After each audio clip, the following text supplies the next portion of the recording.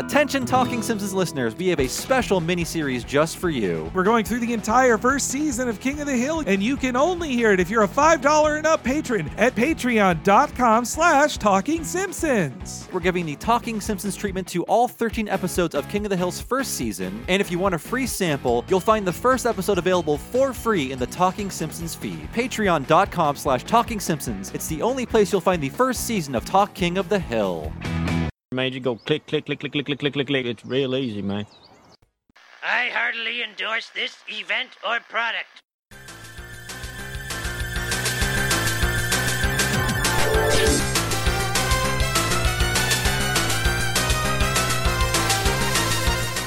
Ahoy, hoy, everybody. Welcome to Talking Simpsons, the podcast that will self-destruct unless properly stored. I'm your host, two guys from Quantico Delivery Boy, Bob Mackey, and this is our chronological exploration of The Simpsons. Who else is here with me today? Fan of Castro Street, Henry Gilbert. And who do we have on the line? Hi, I'm Amber Ellie Frost from Chapo Trap House. Today's episode is The Trouble with Trillions. Will this horrible year never end? We've never lost a year before, and I'll be damned if we're gonna lose one on my shift.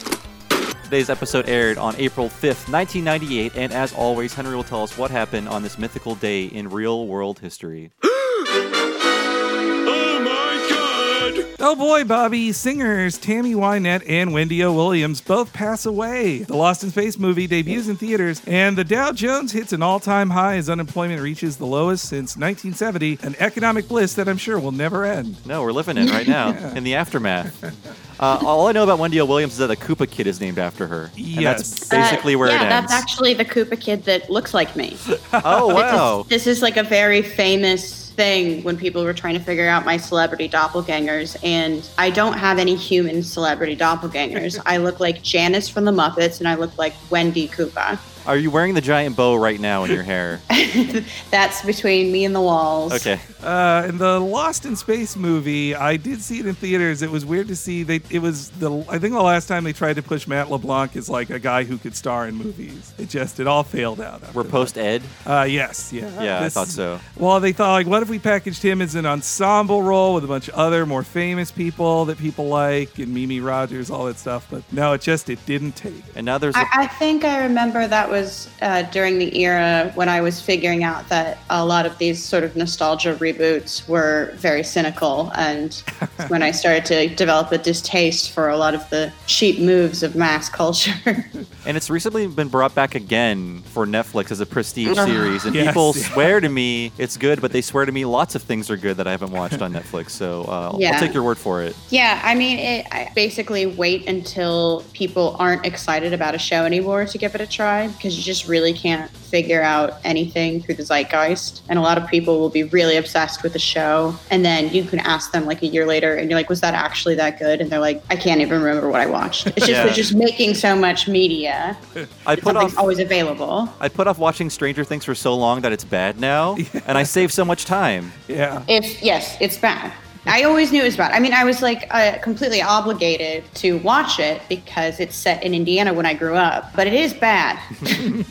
Amber, welcome to the show. You're our third Chapo-ite who's done the show, so welcome. Yeah. Excited to be here. It's interesting. Like, The Simpsons is probably, like, we have a lot of, overlapping, like, comedic influences, obviously, on the show, but The Simpsons is probably, if you want to go Frankfurt School, like the primary text that like we all share and hold very dear to our hearts. Yeah, I think maybe Felix is the one who doesn't reference the show or references it way less than you guys, but he very infrequently does, yeah. But osmosis-wise, he is very much influenced by it. He's the youngest one of us, so that's part of it. But yeah, he also makes Simpson-style jokes, I think, without even necessarily being aware of it. I mean, like, we're not like a scripted show or anything, but like the idea that the joke writing is really sort of frenetic and referential and irreverent. Like, there are definitely like jokes that I could see that I'd be like, that sounds like a Felix joke. Well, I think per capita of the hosts, you do the most Simpsons references, I think, on Chapo. Really? I would think it would be Matt. I think you're the dark horse on that. The deeper Maybe. references. It is like at this point like a knee-jerk thing, because like I said, it is kind of the primary text, but like I do it a lot. It's a really holdover, like kind of nerd thing that I can get away with because I'm a cute girl, but it would be really annoying if I weren't. It's very useful shorthand in this era of politics, especially as white supremacy is flourishing. I enjoy hearing the quiet part loud and the loud part quiet. That's a very useful shorthand for how things are being communicated. Well, and Amber, you're a writer, scholar, political activist, professor, inventor of the term dirtbag left. So many great things. How did Simpsons, influence you politically? Politically, it probably didn't. More the sort of context of my life formed my politics, but I do remember my mother picking me up from daycare when The Simpsons first started, because I had a mom with good taste. Not a cool mom, not like an Amy Poehler and Mean Girls cool mom, but she was... I had a young mom, and she was like a Gen X, like an older Gen X person, single mom. And she would pick me up and like literally be like, "It's Thursday night. Do you know what's on?" And then we would sing the theme song for The Simpsons, which only has 2 words, "the" and "Simpsons," together. So it's like it was like family time for us. And of course, obviously, I didn't get a lot of the jokes, but I definitely sort of grew up with it. And it is strange how your relationship to the characters change, because when you're young, you think Lisa is the protagonist, and Lisa is not the protagonist. Lisa is smug and annoying, and you like her, but she's a little bit of a goody-goody. And as you get older, you're like, maybe sometimes Bart, but mostly Homer, like Homer and Marge. But yeah, I mean, it was a class politics show. I think the family themselves were sort of the last of a certain type of default Democrat that ceased to exist after the 90s. They were sort of generically pro-union without being sort of precious about it. Obviously, they had the, very famous union episode, but they would also make fun of lazy Teamsters and stuff like that. But always with great affection. And it's interesting when you get older, too, and you find out how kind of, let's say, politically idiosyncratic the writer's room was. But what came out of it was, I think, a pretty sort of coherent amalgam worldview, which is relatively progressive, kind of benevolent, thinks highly of people, and is very concerned with working people. Yeah, the union stuff you mentioned, that was one thing that really struck me in our rewatch of it. 1993 or 2 episodes, the way they make fun of unions, or they're just like, these unions so powerful and annoying. It's just, it feels very odd, especially when it's written by people in a very union field of Hollywood, too. They're very both sidesy about it. Yeah, well, and also I think people, again, very politically idiosyncratic writer's room. I think people sort of looking at the episodes now try and figure out if a joke is reactionary or not. And I don't necessarily think that's the best way to approach that kind of comedy. Like, not everything has a hidden meaning or a subtext. Sometimes the joke, there's an example in this episode. There is such thing as kind of just a joke. Yeah, the Surly Teamsters is like one of my favorite, and I'm a vulgar workerist. Like, it's one of my favorite Simpsons jokes. And I think it's done with a certain amount of like sort of affection. And they're affectionate for the shiftless people like Homer Simpson. Like the show likes people. Before we get into the episode itself, one more question I had. I thought I heard on a recent Chapo, you talked about your collection of Simpsons bootleg shirts you own. Oh. I do. As part of my podcast billionaire lifestyle, I can now buy extremely dumb collectibles. So in addition to all the roast pheasant and fancy perfumes I get, I collect bootleg Barts, which I keep an eye out for on Etsy. And I've bought enough of them now that Etsy now finds them and suggests them to me. Wow. So I have like quite a few Mexican parts. Those are pretty easy to find. Jamaican parts are easy to find. I have one that's pretty rare that's Italian, and it's Bart spray painting on a wall. And obviously, what do you think he would be spray painting on the wall? It's interesting to me because Cowabunga. Obviously, right. That doesn't translate to Italian. So what they did is they took a lesser known catchphrase, the "I didn't do it," and translated it to Italian, which is really, because you can't say like "don't have a cow" in Italian. There's no idiom for that. But the crown jewel of my collection is I have the Middle East Crisis Bart. Oh, I was going to ask you, how many of these have Saddam Hussein on them? I have one that has Saddam Hussein on it. It's Black Bart as a Marine strangling Saddam Hussein. Wow. There's like a speech bubble as he's being choked that he's just saying, "Arr, who are you?"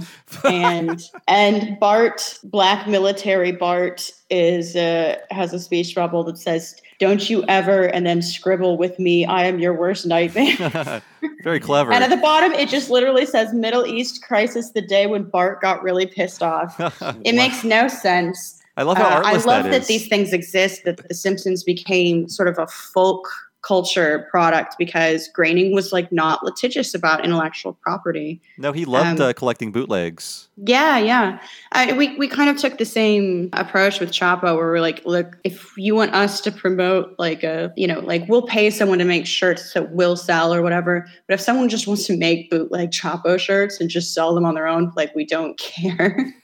And it has produced some really cool, funny art. I'm sure at some point it'll produce terrible stuff. Not as much as The Simpsons, because we'd never be that big. But I like that this is something that the culture kind of owned and did sometimes completely stupid, idiotic things with. But it was just like such a phenomenon. I can't think of anything comparable to that.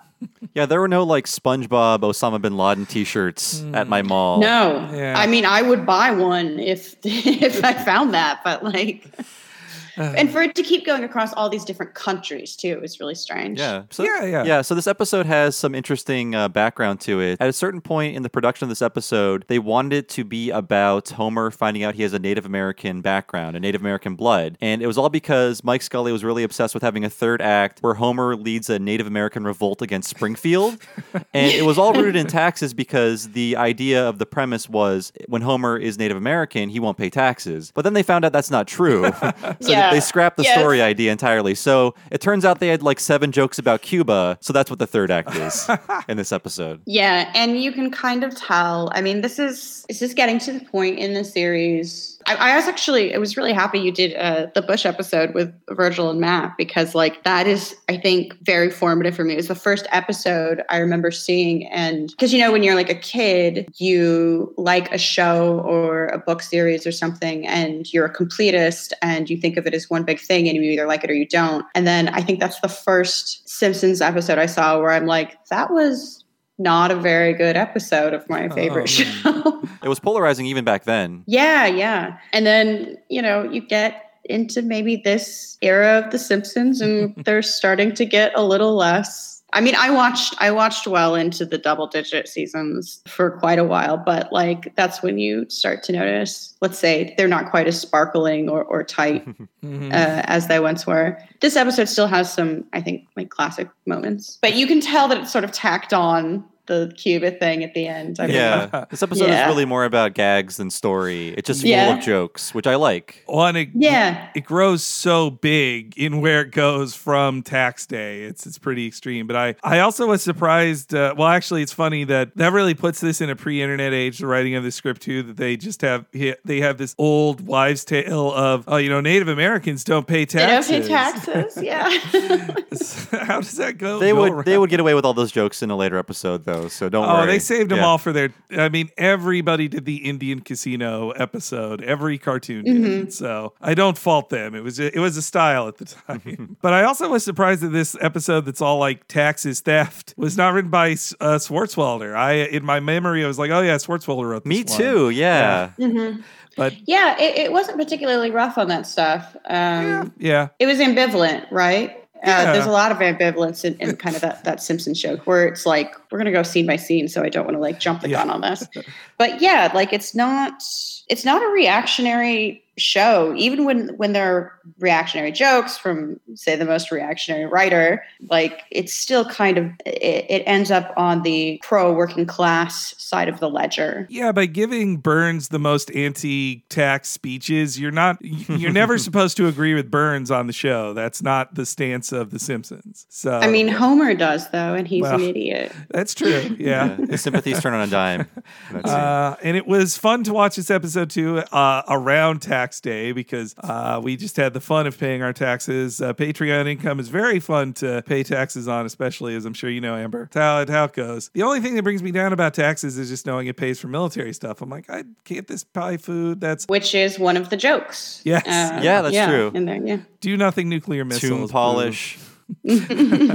This episode, it was Brian Scully, they said, that came up with the $1 trillion bill turn for this one. That's pretty clever. I like that. Yeah. But Ian M. Max Stone Graham, we talked about him before. I've been super negative to him because he was the guy who wrote the Maude murder episode. But this one's funny. He also does come off as a bit of a classist sexist in interviews. But this is a funny episode. I have to give it to him. But okay, why don't we get into the episode itself? So it was always a surprising one when I'd watch it in my tapes that it begins with New Year's Eve. I'm like, wait, what episode is this? Yeah, and then we're suddenly in April. I love this beginning, actually, because I'm a big proponent of the idea of like 3 Springfields.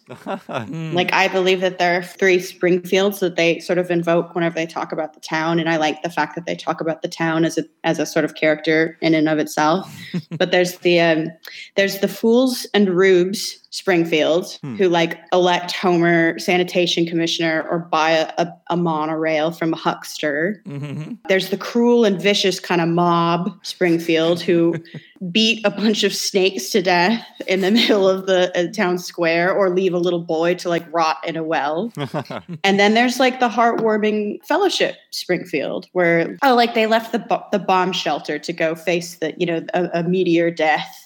With Flanders. And this one starts out as Fellowship Springfield, but then the joke turns into Fools and Rubes Springfield. They're very fickle people. Yeah. Yeah. Well, I think the writers ultimately they're ambivalent about crowds who can be like cruel and stupid mobs, but it's not a misanthropic show. I think they kind of see the purpose of civil society. I mean, this is overthinking it, of course, but like the purpose of civil society is to like make sure the mob doesn't do idiotic or cruel things. I love their cheers of the burning city hall. That's yeah. Any reaction of yay to an inappropriate thing is great. Yes. But yes, let's hear as everyone else is celebrating. Ned is getting hard at work. Yeah, boy, that sounds bad too. God. Ned's working hard. Here's the clip. Well, he's in bed, of course, obviously. Yes, yeah. He went to bed hours ago. That's after some ice milk.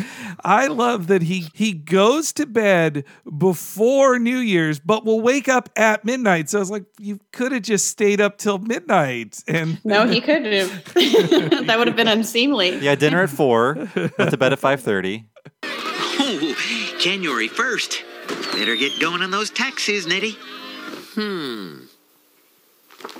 Let's see, cash register ink. Well, that's a business expense, isn't it?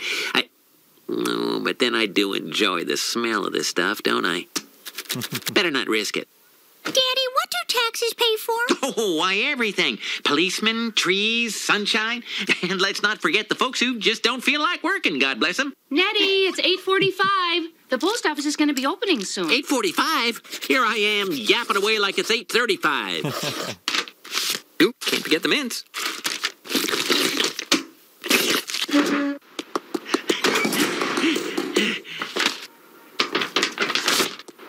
Getting your taxes out of the way? No, just mailing out death certificates for holiday-related fatalities. Yes, I've now learned the joys of writing things off, thanks to our lovely accountant. Right. Yeah, so that's one of those jokes that like could have very well been interpreted as reactionary, because he starts out with "we play for policemen," and then trees, sunshine, and then the people that just don't want to work. God bless them. But like, if you take that really seriously, and that's supposed to be like the sentiment of the show, then you've completely ignored the fact that like this show loves shiftless people. Yeah. Like it loves Homer Simpson, but we can still laugh about it. It's fine. It really is. And if you just a joke. consider the source, it's Ned. He's like a condescending Christian. Yeah, and I love that like low key judgmental, vibe you have to Ned, where there's like obviously like this seething secret resentment he has for other people, which happens in a few episodes where he kind of like explodes. He actually is kind of a judgmental prick. He's just extremely chipper and committed to this affect of Christian mercy because his parents were hippies and he had to rebel in some way. He has accepted that folks who don't feel like working will get money, and he's just like, well, it's just how it goes. Got to just smile through it. Yeah, I like that he's such a nerd. He if he gets a slight amount of enjoyment from something, he can't write it off. I should have put mints in our check we mailed to the IRS. I forgot to do that. It was all digital for me, so I don't know what I would do. I like licking those. Actually, no, you don't lick stamps anymore. It was a self-adhesive one, too. A lot of licking sound effects in this episode. Yeah, the Foley artist was really busy. Oh, yeah. Right before this, I meant to mention, too, in the when everybody's singing Auld Lang Syne. I noticed this for the first time. Nelson and Kearney. They're drinking. Yeah. Nelson's kind of, one of them is pouring something off screen, like just off screen. I think they're just getting away with that joke. It goes by so fast, and maybe I'd always been watching Krusty because you hear him just like, like I looked right at him, so I never noticed Nelson drinking. It's a bit of a risque joke for the show, especially at that point. Yeah, I guess they could hide it in the crowd. Well, we just did Das Bus, and he wanted delicious wine on the island, so he's an alcoholic. We discovered it. He should have learned from his mother's cough drop prediction. But no, to be extra pedantic, Ned, the joke's on him because the post office is closed on January 1st. He'd been in just the same if he mailed it on January 2nd. Right. But I guess God would know if he'd not mailed it on the 1st. Exactly. Yeah.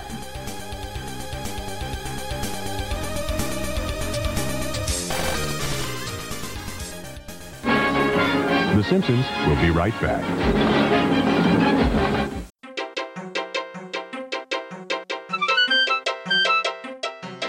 This isn't the line for Metallica. This is Henry Gilbert saying thanks again for listening to this week's episode of Talking Simpsons. And a big thank you to our guest, Amber Ali Frost from the Chapo Trap House podcast. We are so happy to have her on here and to share her Simpsony memories and thoughts with us. And we hope you guys enjoyed it too. And if you'd like to hear next week's episode a week ahead of time and ad-free, you could hear it right now if you signed up at patreon.com/Talking Simpsons. Now, I'm sure you know what Patreon is. It is a wonderful crowdsourcing system to subscribe to podcasts like ours. And if you sign up at the $5 level, you will support me and Bob doing this full time. And also, you'll get so many extras like hearing every episode of Talking Simpsons a week ahead of time and ad-free, doing the same for our sister podcast, What a Cartoon, where me and Bob talk about a different animated series each week as in-depth as we do on Talking Simpsons. And that's just the beginning. You'll also get access to dozens of exclusive Patreon-only podcasts like many interviews with creators who have worked on The Simpsons, in some cases from the very first short, plus exclusive mini-series where me and Bob do the Talking Simpsons treatment to Simpsons-adjacent series. We've done it for Talking Critic, the entire series of Critic. We've done it for the first season of Futurama on Talking Futurama. And we just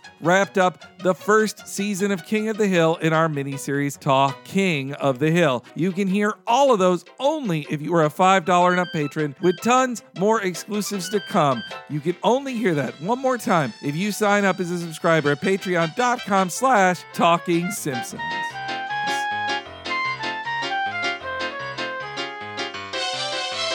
If you happen to be the owner of $1 trillion bill, you should definitely think about going to the premium level at patreon.com/Talking Simpsons. That is where for $10 a month, you can hear our monthly What a Cartoon Movie podcast, where you get all of our previous $5 and up rewards, but you also get access to the monthly movie podcast where me and Bob talk for over 3 hours each time about a different animated feature film. What feature films could you already hear us talk about if you sign up right now? Batman Mask of the Phantasm, Kiki's Delivery Service, Akira, A Goofy Movie, The Secret of NIMH, Spider-Man Into the Spider-Verse, and Aladdin. You'll hear all of those plus many more in the months to come. If you sign up at the $10 and up premium level, it is a great way to support me and Bob, and you get tons of content for it, plus all of our previous $10 a month stuff, which includes us doing commentary on every single Simpsons short from the original run. For full Simpsony completeness' sake, you can only see those if you are a $10 and up patron. So please consider going up to the premium level today.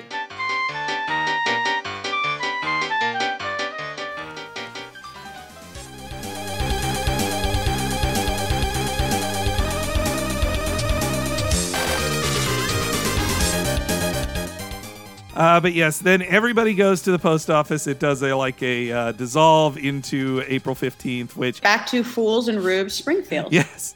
I love that it is across class. I guess Burns isn't there, but everybody else is there no matter how. Krusty's there. Yeah. Otto's there. Yeah. Frink, a technocrat, he's there. He still didn't put his mail his yet either. Yeah, and Kent Brockman is punished for his hubris. That's great. Which The Simpsons loves doing those jokes. That's a very favorite kind of joke for them, is someone being smug and then quickly finding out that it's not going to work out for them.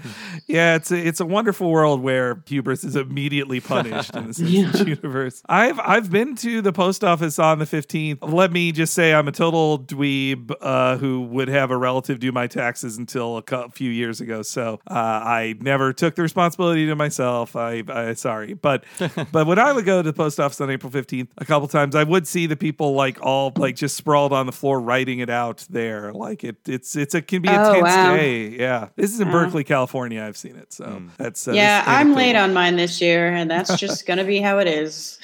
That's cool. We won't tell. Let's hear some of Kent Brockman interviewing the people of Springfield. This is Kent Brockman live at the Springfield Post Office on Tax Day. It's literally the 11th hour, 10 p.m. And tardy taxpayers are scrambling to mail their returns by midnight.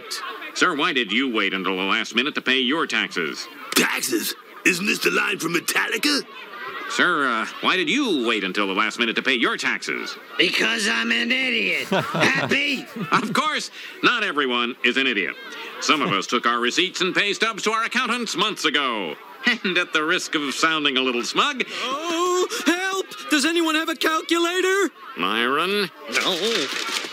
Krusty sent Kent up for the perfect segue. He did, yeah.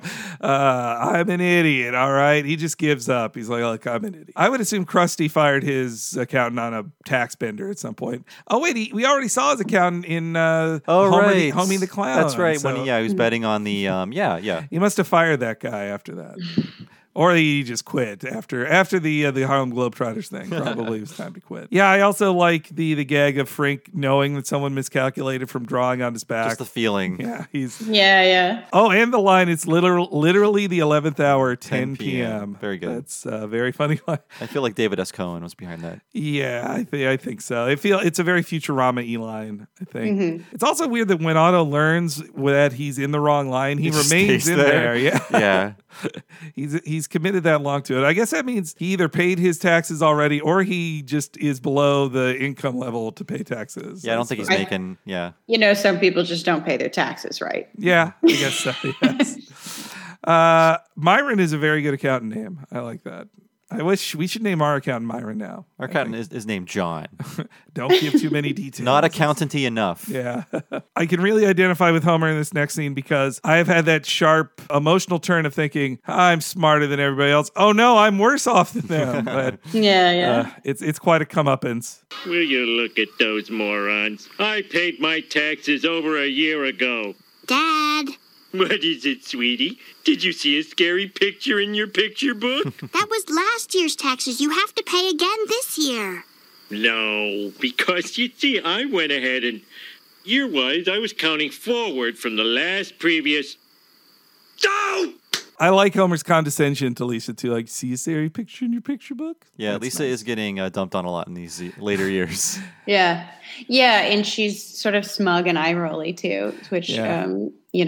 when you're young and watching it, you're like, oh, clearly, like, this is the only smart person in the room or whatever. But then you become an adult and you have to pay taxes and you're like, lay off, Lisa. Yeah. Give me a break. Yeah, that we're not too far removed from smug atheist Lisa from this Angel Skeleton episode. Oh, yeah.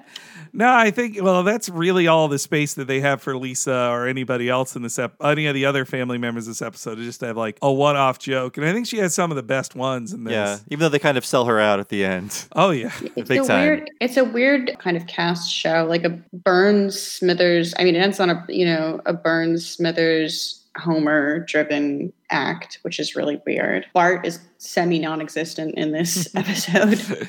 Yeah, I think he has too. This might be the fewest lines Bart's ever had in an episode, I think. He does weigh in briefly here as Homer fills out his taxes. I put the tax forms on top of your to-do pile a month ago. I have a to-do pile? Marge, how many kids do we have? Oh, no time to count. I'll just estimate. 9. Homer, you know we don't have... Shut up. If I don't hear you, it's not illegal. Okay, I need some deductions. Oh, business gifts. Here you go. Keep using nuclear power. Homer, I painted that for you. Okay, Marge, if anyone asks, you require 24-hour nursing care. Lisa's a clergyman. Maggie is 7 people, and Bart was wounded in Vietnam. Cool.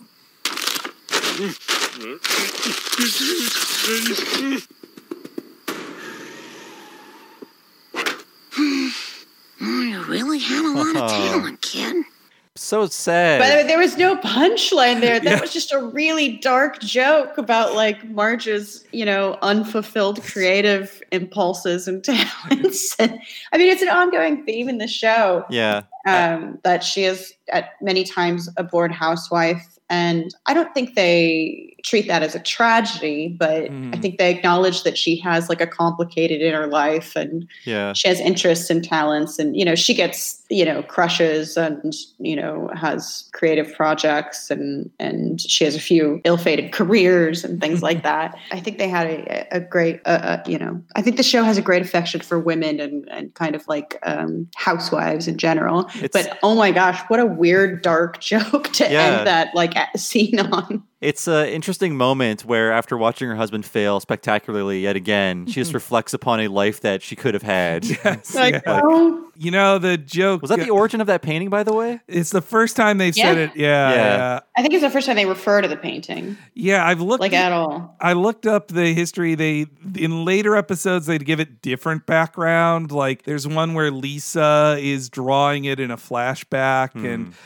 there's another where it's implied that they have multiple copies that constantly keep getting destroyed as part of Homer's insanity. But I like this origin the most, that it's just a nice painting Marge gave that Homer completely forgot she even did. I enjoy them finding the origins of these very mundane things like the kitchen curtains with the corn on them as we get into these later seasons. I mean, this one, as a kid, when I saw this joke, I could only really see it through, child eyes towards my mom, and it just made me think of like, oh, has my mom ever said a sad thing? And then I just am like, well, what do I have? What can I comment on this? I'm a child. This is not about Batman. Yeah.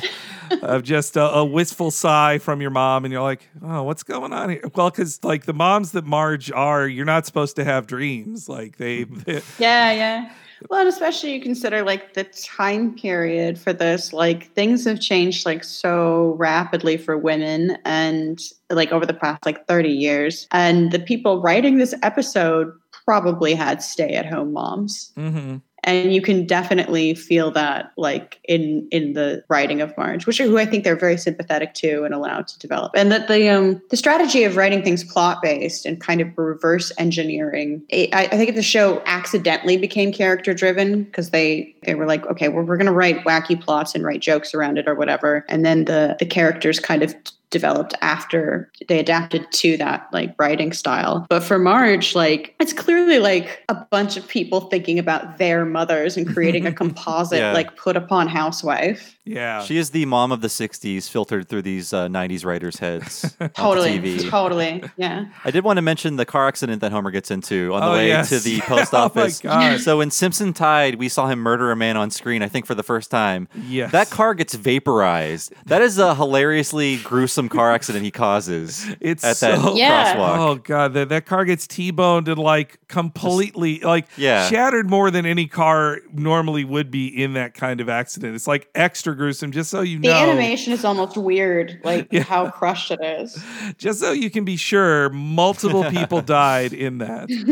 But Bob, you legally have no leg to stand on. He didn't look. That's he didn't true. see, so it's not a crime. Though Homer is a good legal mind later when he points out that Marge's name was on it too. Like she should be in just as much trouble because of this. But yes, Homer drives through, and I counted it. It is 12 chimes of the bell. It is accurate.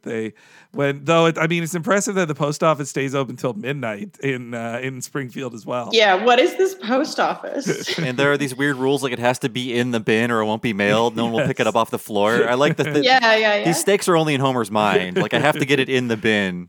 But it's fun. It is fun. And the randomness of how it's decided who's audited, it's how I've always imagined it does work at the real IRS. It's just, you're the one unlucky person who fell in that trough of severe audit. I mean, there is a random audit, yeah. Though we talked too about how June Foray got audited. The voice actress June Foray, she got audited for like a decade straight because she was on Nixon's enemies list. Yeah, well, I used to work for an organization called Democratic Socialists of America, and we got audited yearly. Oh, how random. How random, yeah. Damn that number generator.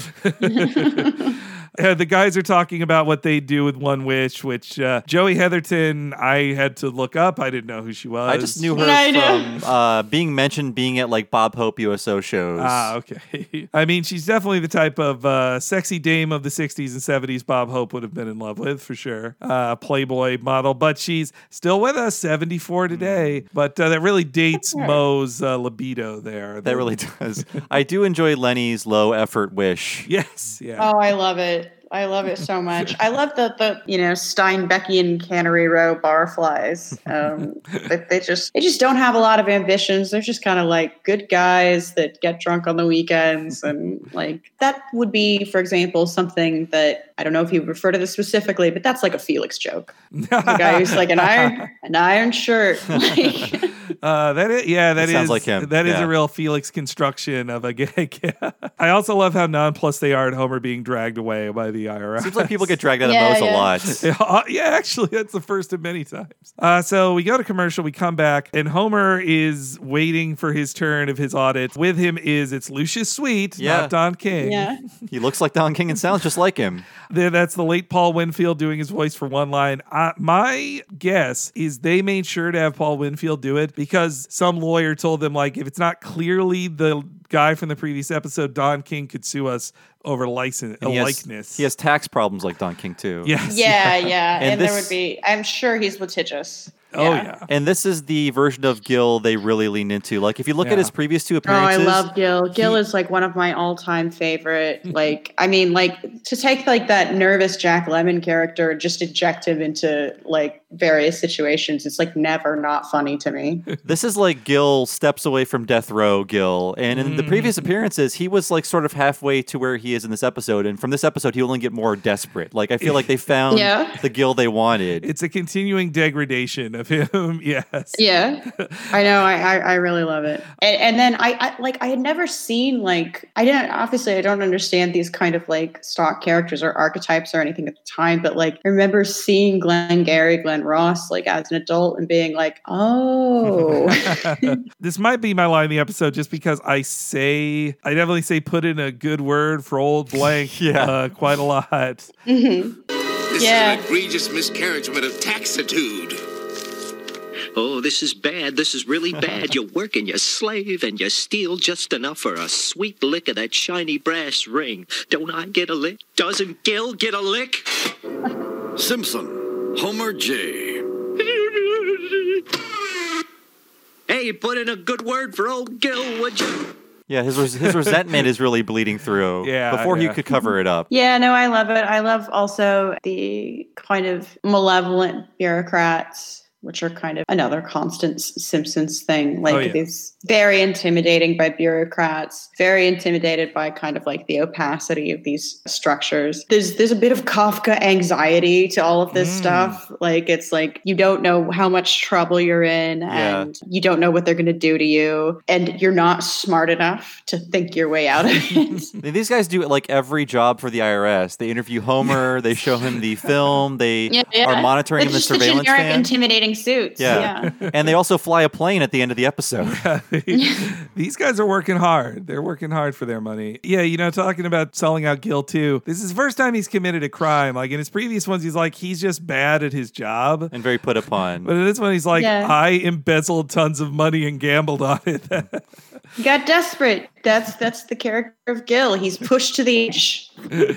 Homer is getting interviewed by those scary IRS men, and in this next clip, I really love the childishness of his apology. Yeah. Mr. Simpson, this government computer can process over 9 tax returns per day. Did you really think you could fool it? No, sir, I'm really sorry, sir. An older boy told me to do it. You're looking at 5 years, minimum. No, sir, please. I can't go to prison. They pee in a cup and throw it on you. I saw it in a movie. You won't be seeing any prison movies where you're going. Prison. No, please, I'll do anything. Anything? Well, that's a start. Agent Johnson, FBI. I'm very happy to meet you. From now on, you're going to work for us. Okay, but could you pay me under the table? I got a little tax problem. I enjoy knowing that Agent Johnson was waiting on the other side of that chair, the rare double-sided chair. I love that double-sided chair. And the childishness, like, of his response, and then that, like, dumb kind of vaudeville exchange, which, like, a lot of, like, you know, going straight to the I have a little tax problem thing. Like, a lot of these jokes feel like very, like, 1940s fast talky vaudeville jokes. Oh, yeah. Which is, like, it's weird that they even into the later seasons, that this is the thing that they keep going as that kind of joke style becomes even more and more anachronistic. Yeah, they were joke styles last heard on the radio, I think. Yeah. And I mean, I love it. I think it's really funny. I like that kind of an anachronism, but it is really weird. There's also a bizarre thing in this scene that somebody points out on the commentary. It's Ian Maxtone Graham. I never caught it until he pointed it out. Homer's bundle of tax stuff turns into a ball of string for like one shot and then back into the ball of tax stuff. Yes. I don't get it. Is there a cut scene maybe? Who knows? I think but it's just a weird animation goof. One of the weirdest ones. Like they just... You can't accidentally draw a ball of string. It has to be like a joke. I don't know. I think it could have just been a miscommunication on prop drawings. And like maybe. One person, it's a brown ball of string versus a brown... You know, or I guess there could have been... Maybe they did cut a joke where they opened it like... And actually your entire thing was just a ball of string. It wasn't that. But then that wouldn't work because we saw he put stuffed papers in there. Yeah, I don't know. We'll never know. I do love how he shoved a bunch earlier before just shove all the papers in there, tears it up, you tape it all up, and just pray to God it works. Like that's I had that stance a lot with bosses and handing things in. I'm just like, oh, just take it. I pray this works. Yeah, Homer is then given the job of selling out his friends. Lisa's very anti-government in this episode, too. I was kind of surprised. Yeah. Well, she's really ambivalent about this stuff, and like she can never decide whether or not she's like a goody-goody or a rebel or whatever. And that's, I think, kind of like the purpose of her character is to kind of embody that, both the childlike faith in the system and also the sort of the realization that actually things are corrupt. Like Lisa Goes to Washington is obviously the most, you know, it is like the Lisa episode. Yeah. I mean, on Chapo, like we say that Elizabeth Warren's biggest problem is that she's a Lisa. Yes, very true. She's like a goody-goody, and she thinks that she's shocked when people don't play by the rules. She's a little bit naive. She still has faith in things. She doesn't ever like get bitter about stuff, obviously, but it's almost like she just walked out of like a 7th grade civics class or something. Yeah, I had read a quote from Elizabeth Warren recently. It was an old quote, but I had not heard it before, where she talks about why she was a Republican and then she quit, and she was like, well, yeah, I saw the system wasn't working and the capitalism wasn't the way they said it was. I was like, you were like how did you you were quite an adult when you realized that. Yeah. But she's very naive, yeah. I wanted to take that as an earnest statement. I did. Yeah. Oh, she's very earnest, and that's the other thing about like Lisa. She's guileless. And so is Elizabeth Warren. I believe she believes what she says. Maybe that's why Lisa turns to an anti-government person after telling Homer to pay his taxes on time now. Now when she sees Homer being put into service of the government, she's like, hey, this is wrong. Now your government Yeah. This wire he's wearing is very obvious, but less obvious than the giant hat he wore. See, to spy on a poo. Which is a better joke, Yeah, this is one of these things that comes up in season 9 a few times. We're like, I think they sort of did this joke before. Not that they're intentionally repeating themselves, but it's just there's only so many things you can joke about, and it's a less crazy version of that. Yeah, I do like Homer's posing of holding his stomach to keep it upright. I do like that. Though also, man, to let you know this is 98, there's like, does this make me look fat joke? Like that is a very 1998 It's very much of the taste like chicken variety of jokes. Yeah, I also like how when Homer asks them what's the signal to get out, they just close the door on him. Like, we find out later he does have a suicide pill, so He might have forgotten about yeah, that. he's fundamentally very childish and scared throughout this entire ordeal, which is like it's why it's funny. It's funny watching him being nervous and incompetent. In this next clip, Homer selling out his friends. I love this whole talk. This is again the weight of the series really being felt here as they go over previous episodes. And a rare speaking role for Charlie. Yeah, he only, as we find out, he only gets to speak when horrible things are about to happen to him. That's true. Hey, see you watching a ball game. Looks like a good one. Any of you involved in any illegal activity? Because I could sure go for some. Oh, God.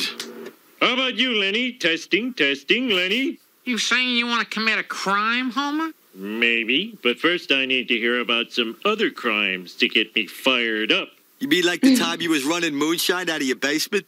Oh, that telemarketing scam you pulled?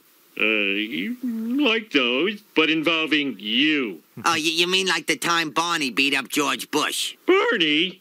That was me. And I'd do it again. Why stop there, Homer? My militia has a secret plan to beat up all sorts of government officials. That'll teach them to drag their feet on high-definition TV. You're under arrest for conspiracy. Hey, how did they finger Charlie? Somebody must have ratted him out. That's ridiculous, Mo. And transmission. Charlie is really a single-issue voter when it comes to HGTV. And it's true. The government didn't do the changeover until 10 years ago. So 10 years after this episode is when the SD signals stopped being transmitted. Who knows how fast it would have gone if his militia had carried out its terrorist plot. Japan was way ahead of us on They that. really were. We were behind They Japan. usually are. Though now the idea of Charlie running a militia is a little less funny to me. Yeah. I guess even then in '98, it's post the Oklahoma City bombing. Yeah. But yeah, militias were more dangerous in the 90s than they are now. Like they had bigger numbers, and the Southern Poverty Law Center hadn't sued the majority of the big ones out of existence. Like people kind of forget, like there was a heavily armed right wing in the 90s that completely dwarfs whatever we have now. Maybe we have Facebook to thank for distracting them with memes and their other groups there. Yeah, I mean, you know what? As long as they're like on Reddit, maybe just like keep them busy with that, and then they won't stockpile the guns. If there's whatever we have to do to defuse that. I also like that Homer is just proud. He's like, I'd beat him up a second time if I could. Yeah. That's great. Yeah, and Charlie, he would appear other times, but pretty much when they just need another body in either the bar or at the power. He was sucked away in a tube previously, right? Yes, for asking for minor safety regulations. Maybe that's what radicalized him, you know? After he got back from wherever he went to. Some vaguely foreign country. Foreign place, yeah. To be read as Middle Eastern, certainly, but let's not dig farther. Homer sells out Charlie. He's apparently going away for a long time, which, hey, that's, disarms the militia. Good there. Homer, then, there's, like, the duck feeding scene is definitely a JFK reference, JFK movie reference there. Yeah. Then Homer immediately sells out Marge. Like, this is one of the many mean Marge jokes in the show. Under the threat of taking a walk. Yes, yeah. I mean, I do get mad when an unplanned walk happens. I'm like, we should have been told me we were doing this walk. So they go to watch their film. I do like the joke that cheese is the code word. I just think it's made slightly less funny by the callback to it later. I think it works better. Like, you know that it, you know it's going to happen. You should have just let it hang. You didn't have to bring a poo in for it. They kind of over-explain the joke. Yeah. Usually they have a little more faith in a joke like that on the show. So it kind of surprised me. But here's the film strip part 1 that Homer watches. Mr. Simpson, please cover your ears while I say the secret access word. Cheese. Good morning, Agent Johnson. The film you are about to see is top secret and contains adult situations. In 1945, the people of Europe struggled to rebuild following the war. Losers. Shut up, Simpson. To ease this crisis, President Truman promised relief. American tax dollars will help our allies who fought so poorly and surrendered so readily. To make good on this drunken boast, Truman authorized the one-time printing of the largest denomination currency ever, a $1 trillion bill. Ooh, a $1 trillion bill? That's a spicy meatball. The man chosen to deliver this precious cargo to Europe was America's wealthiest and therefore most trustworthy citizen. See Montgomery Burns. That was the second instance of people cheering inappropriately in this episode. Yeah. I love it every time. Like, you just insulted basically all of Europe. Yeah, the victims of Nazis. They just are insulting them all as losers who gave up. What, too soon? Like, So, Amber, you, I think, are definitely a bigger expert on history than me, but from Googling articles, Truman, well, he didn't seem drunk. He didn't seem drunker than most presidents pre-1960. Or most adult men. Yeah. My impression he was pretty average. I don't think that was a reference to anything in particular. I think it's just funny to call a president a drunken braggart, especially like a president that people don't necessarily have any memory of. I'd like to go back to a drinking president. I mean, he openly was like, I have a bourbon each morning. Like, that's kind of interesting because Obama, he was the have a beer with a cop guy, but he was in between, AA George W. Bush and apparent teetotaler Trump. I don't really believe that, but he says he's never had a drink of alcohol in his life. Yeah, well, we had born again George W. Presidents should be drunk. Truman was, at the very least, I could find thing of Truman saying that he had a bourbon every morning. That's just how he got the day started as president. Oh, wow, a breakfast bourbon. Apparently, bourbon was his drink of choice. But yeah, mine as well. In 1998, a TV ratings joke that also was a very specific thing. It's the second one I've seen, and the first one was on this show. Yeah, the stabbing, the ratings stabbing a man to death. I also like that Truman is just he's kind of a smug jerk about it, and also that he's so full of pride that he prints himself on the $1 trillion bill. Yeah, and like looking like a dumb, triumphant idiot. and also the idea that the most trusted man in America is the wealthiest. I love that gag. That's a good class war joke. Obviously, he's so rich now, he wouldn't steal more money. Right. And I had to Google this, but I do believe the prime ministers of the foreign leaders, the trio of them, are drawn to look like the post-war leaders of England, Spain, and France. Definitely. The Brit looks a bit like Anthony Eden and... Yeah, but they all look the same. They're all mustachioed thin man. That's why Churchill stands out, because he's like the one who isn't a tall mustachioed guy. No, he liked to drink. Yeah, he did. But yes, let's hear the second part of that film strip. Unfortunately, the money never arrived. Well, this is a kick in the knickers. Should we complain to somebody? No. I say we just act snooty to Americans forever. I agree. This film will self-destruct if not properly stored. We believe Burns still has that bill hidden somewhere in his house.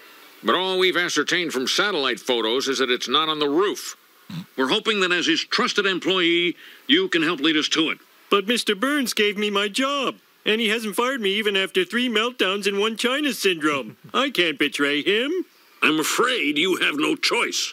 Yeah, Mr. Burns, I did not see him coming upon this first viewing of this episode. It turns into a Burns episode, and I love him, though he is very much the newer Burns of this era, where it's less about a cruel man. It's more like an easily deluded rich person. He's like cruel for 2 scenes, and then he's nice, Yeah, not my favorite direction with Burns. I feel like he was very tacked on here. I also, I love Smithers as a character, and I don't think they made the best use of the Smithers jokes. When The Simpsons is making fun of the cruelty and decadence of the wealthy at its best, it's some of the best kind of class war humor you can find. These jokes were maybe not the best. I do like that Burns, though. I think they have a pretty good case the second he doesn't show up with $1 trillion bill of arresting him then. So it's weird they waited 50 years. That is surprising. Right. Well, I did think the satellite photos, it's not on the roof thing, was it? That was a decent joke. That's a good joke. Yeah. I did like that one. Yeah. Well, the FBI admitting how limited satellite photos are helpful. Yeah. And also wastefulness and absurd, security culture stuff. I also like that joke at the time because you'd see all these movies that would, make up the cameras can do everything. They can watch you everywhere. So then the opposite joke of we can't see. If you got a roof, we're kind of screwed. We can't see. The China syndrome thing is that is a reference to the Jane Fonda Jack Lemmon film about a nuclear meltdown. By my count, got 3 meltdowns and 1 China syndrome. He's definitely caused 2 by this point. It's hard to tell. In the Frank Grimes episode, you could maybe chalk up 3 in there based on how poorly he runs it. Or also when he has to order a new Diablo Canyon? Yeah, from Diablo Canyon. Yeah, that could have been the China syndrome. But Homer is wrong that Burns has fired him multiple times. He did it 3 episodes ago. That's right. I know. He seemingly was rehired too. Yes, yeah. Well, he's a forgetful man. This next scene caused me to look up what a remoulade is. I don't think I've ever had it. I don't eat French cuisine all that much. I don't either. It's based on Googling. It's like a French tartar sauce. I don't know, Amber, have you ever had a remoulade? Oh, hell yeah. Okay. It's good. It's good. I love French food. You gotta get it on decadent rich people food every once in a while. Is celery root standard though for it, or is that I don't know what that is. I don't know the difference between celery root and celery. Is it just celery? I don't know. I like some fancy food, but I couldn't point out celery root on a plate. So it's just a fancying up of tartar sauce, sort of like how aioli is fancy mayonnaise. I mean, basically, yeah. I'm thinking that the joke is that celery is such a boring vegetable that being it makes it a very unexciting remoulade, perhaps. But actually, let's play the quick scene of Burns is very mean to Smithers in this episode. Here you are, sir. Wild raspberry compote, celery root remoulade, and pheasant underduck. I hope you enjoy it. Oh, stop fishing for compliments, Smithers. Go home to your can of mushroom soup. Sir, a kind word now and then. I'm choking it down. Isn't that thanks enough? Sometimes I don't know why I bother. Yeah. So yeah, this is a good example of that dynamic is usually very rich, like the Burns Smithers dynamic and the put upon gay assistant or whatever. I actually did think the pheasant underduck was funny. Yeah. It's a quick joke. The rest of the stuff, you just hear it. It's a mess of fancy food words that you think could be real or maybe aren't. But then it's like we're putting a bird on another bird is funny. But and they drew it too. I like that. It's very well drawn. But they kind of don't know how homophobic to be with Smithers sometimes. Yeah. And I actually think they do better when they lean into it and just make silly gay jokes about him being like a sassy gay guy. Like those are the better and I think sort of more affectionate and not actually homophobic like jokes or whatever. But it does seem like they dance around it a little bit. And they, instead of making actual jokes where he's campy, they make him sort of fussy or something. Catty. Yeah. It's more fun when he's collecting dolls or something like or that. Singing it gives him some sort of dimension. Singing a Bette Midler song like he does later. Exactly. Yeah, and it's more that this goes more into the Burns' sexual view of him, which I much prefer the writing of Smithers as a gay man who, among the people he is attracted to, is Burns.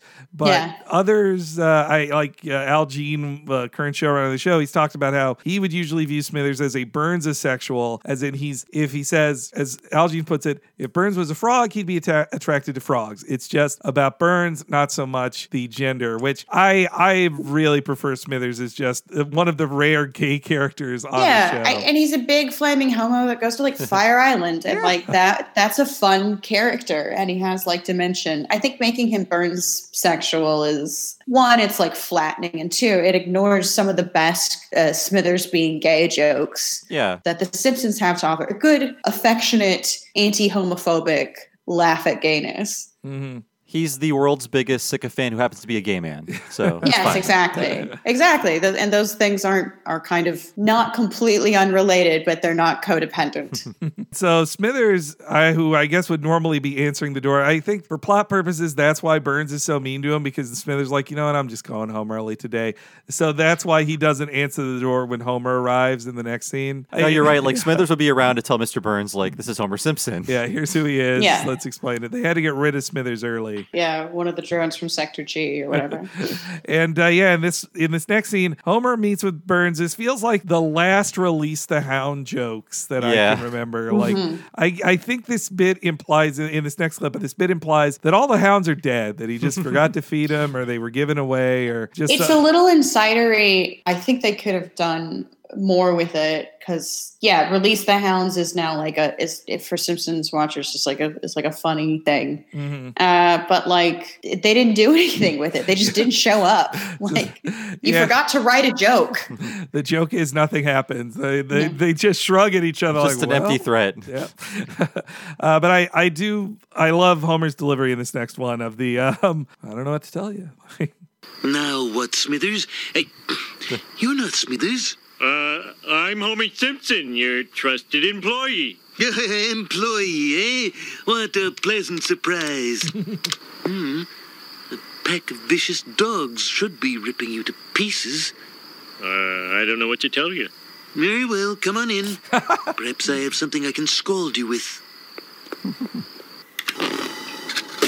It'll be a few minutes. So, what brings you to my home? Well, Mr. Burns, you always come off as kind of a gruff, crotchety loner, but we both know that deep down inside... still cold. Yeah, let me get you a towel. I love Burns' very formal insistence on maiming Homer. Like, well, I have to injure you in some way. You're unwelcome here. Come in. Yeah. Because he's like cruel and evil, but also he's very civilized, which is like a funny, it's a good take on him. And that's like a good, like his just sort of disappointment and impatience with his inability to maul or scald Homer is pretty good. I just love his, very well. Yeah. He's a billionaire from a different age, so he's still like, I have to invite you in. You came. I get one chance to hurt you, and if I fail, it's my fault. Yeah. And same with like if he failed to burn his face with boiling water, he's like, well, I'm get you a towel, fine. Yeah. I did take the reply of, I don't know what to tell you to bosses. It's just a great, like, what are you going to do? Like, I can't do it. Well, because Homer's big thing is that he doesn't expect to not be treated poorly. Yeah, that's true. You're in your right to maul me with your dogs, but he's also at a loss for words. Right. I should be running away from dogs right now, as or at least a robotic Richard Simmons. It should be one of those things. And then as Burns goes away, Homer searches around. That Bran joke, I feel like it should be something funnier than just a bunch of old man Bran. Something old-timeier. I just don't imagine Burns eating a bunch of just like, normal Bran you'd buy from the supermarket. But it is a return of the very 19th century pantry that was in Homer the Smithers. They just reused the design of Homer I love the it, though. Smithers. Yeah, it's really good. I like it. Also, Homer should know what's in there because he was just Smithers. It's a cereal that got set on fire, right? When he poured You're it. Right. Yeah, that was. Okay, there's continuity here. That's what we care the most about on the show. It's not what's funny. It's continuity. So yeah, then Homer is using up his suicide pill like twice. He's just so excited to use it. They should not have given it to him. And then we get a reference to Collier's magazine, which I love it. This is very much a Matt joke. Oh yeah, and to some degree a Felix joke too. Things that just don't exist anymore are hilarious to Felix and Matt. Just like old, irrelevant, anachronistic things are funny to both of them, just all by themselves. That it absolutely tickles them. So like I think about like when he also brings up some starlet. Oh, Spring Byington, yeah. Like, try saying no to her. That's very much a Matt or a Felix joke as well. Yeah, and it's the kind of joke that you don't totally need to get the reference to laugh at. Mm-hmm. Kind of, if you just barely know it as a reference, like it's almost funnier because it's just like, this is old people shit, and that's what's funny about it. Yeah, Collier's magazine, last published in 1957. I think I knew about it because when I was getting into classic movies, you would see like, where did this story come from? It's based on a story originally published in Collier's magazine. Like so many like Hitchcock things were from Collier's magazine. Okay. Yeah. I think it was probably some old movie I had heard of it from, but it just sounds old. It's just funny, and like his weird delight at it, like like he's Joan Crawford showing off his estate or something. Like it's just like a very funny like vanity overcomes him. Is it like Star Snoop? Yeah, Star Snoop. Yeah. I love that he's been. You get the sense he's been waiting 100 years to finally be interviewed by Collier's, and I will say, flattered Burns is a new Burns I like. Yeah, like he's very flattered. That he has all these stories to tell. I do love when Chrisman on the podcast he'll make a reference like this, and there's kind of no reaction to it, and then he's like, "Come on!" That's fun. Yeah, when they don't land, he just gets angry. Those are funny, but yeah, it's actually I do like Burns in this next clip. His excitement over Collier's. Yeah, and his vanity is great. Yeah. What is this? What are you doing? No, I get it. I'm on to you. You're from Collier's magazine, aren't you? Are you going to put me in Star Snoop? Yeah, sure. That thing. Well, I won't go without a fight, wink, wink. Let me show you around. I hope you don't mind a little walking. Here's a scoop for your readers. Oh, wait, yeah. And then comes the Spring Byington line, yeah. Who was one of the earliest actresses in Hollywood history. Like, she died in 1977 at quite an old age. I think Hollywood was the second part of her career, actually. Like, in 1930 was her first movie. Yeah. Yeah. Like stage and radio and stuff like that. Stage and radio. That's, so that he would know her then is quite funny. Yeah, It's just funny, yeah. There's a ton of old-timey stuff. He talks about the new Packard when the taxi picks him up in Cuba. It's all very good.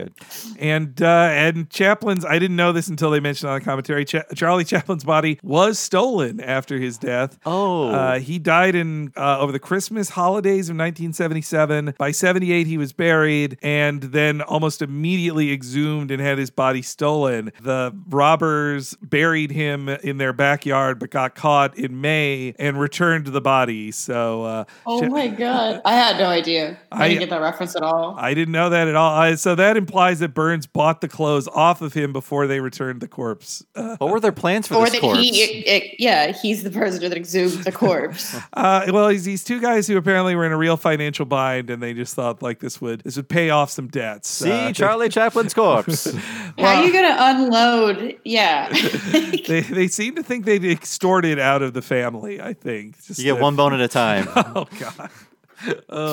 Homer's just like, ew.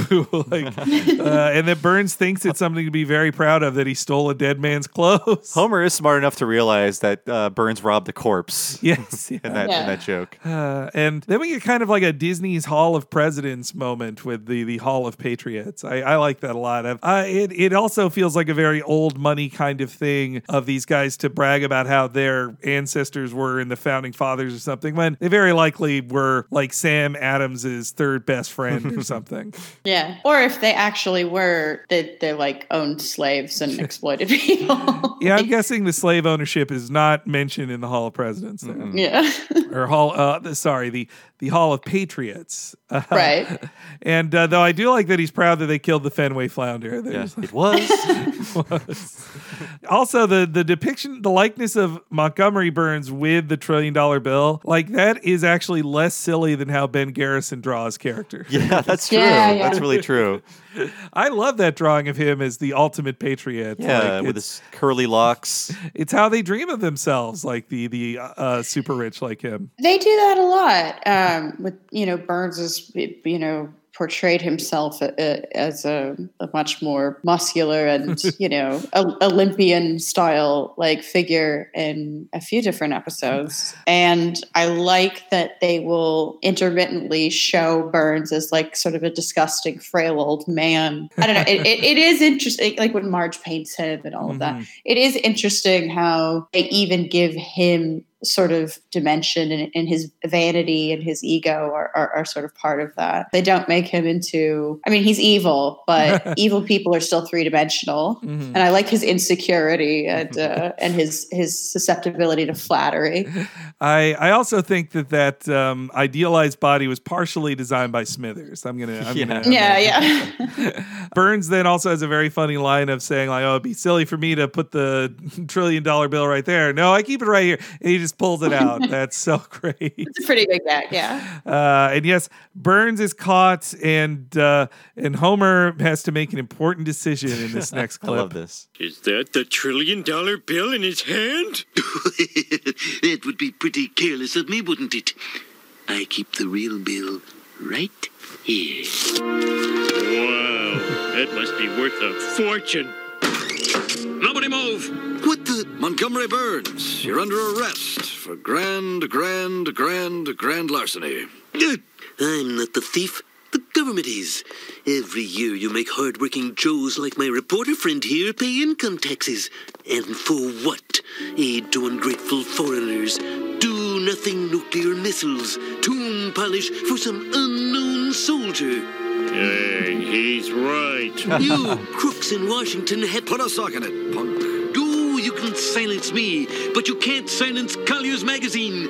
Tell the people, don't let the government push you around. You have a choice. Fight back. I'm gonna write the best darn article. Oh, wait. Take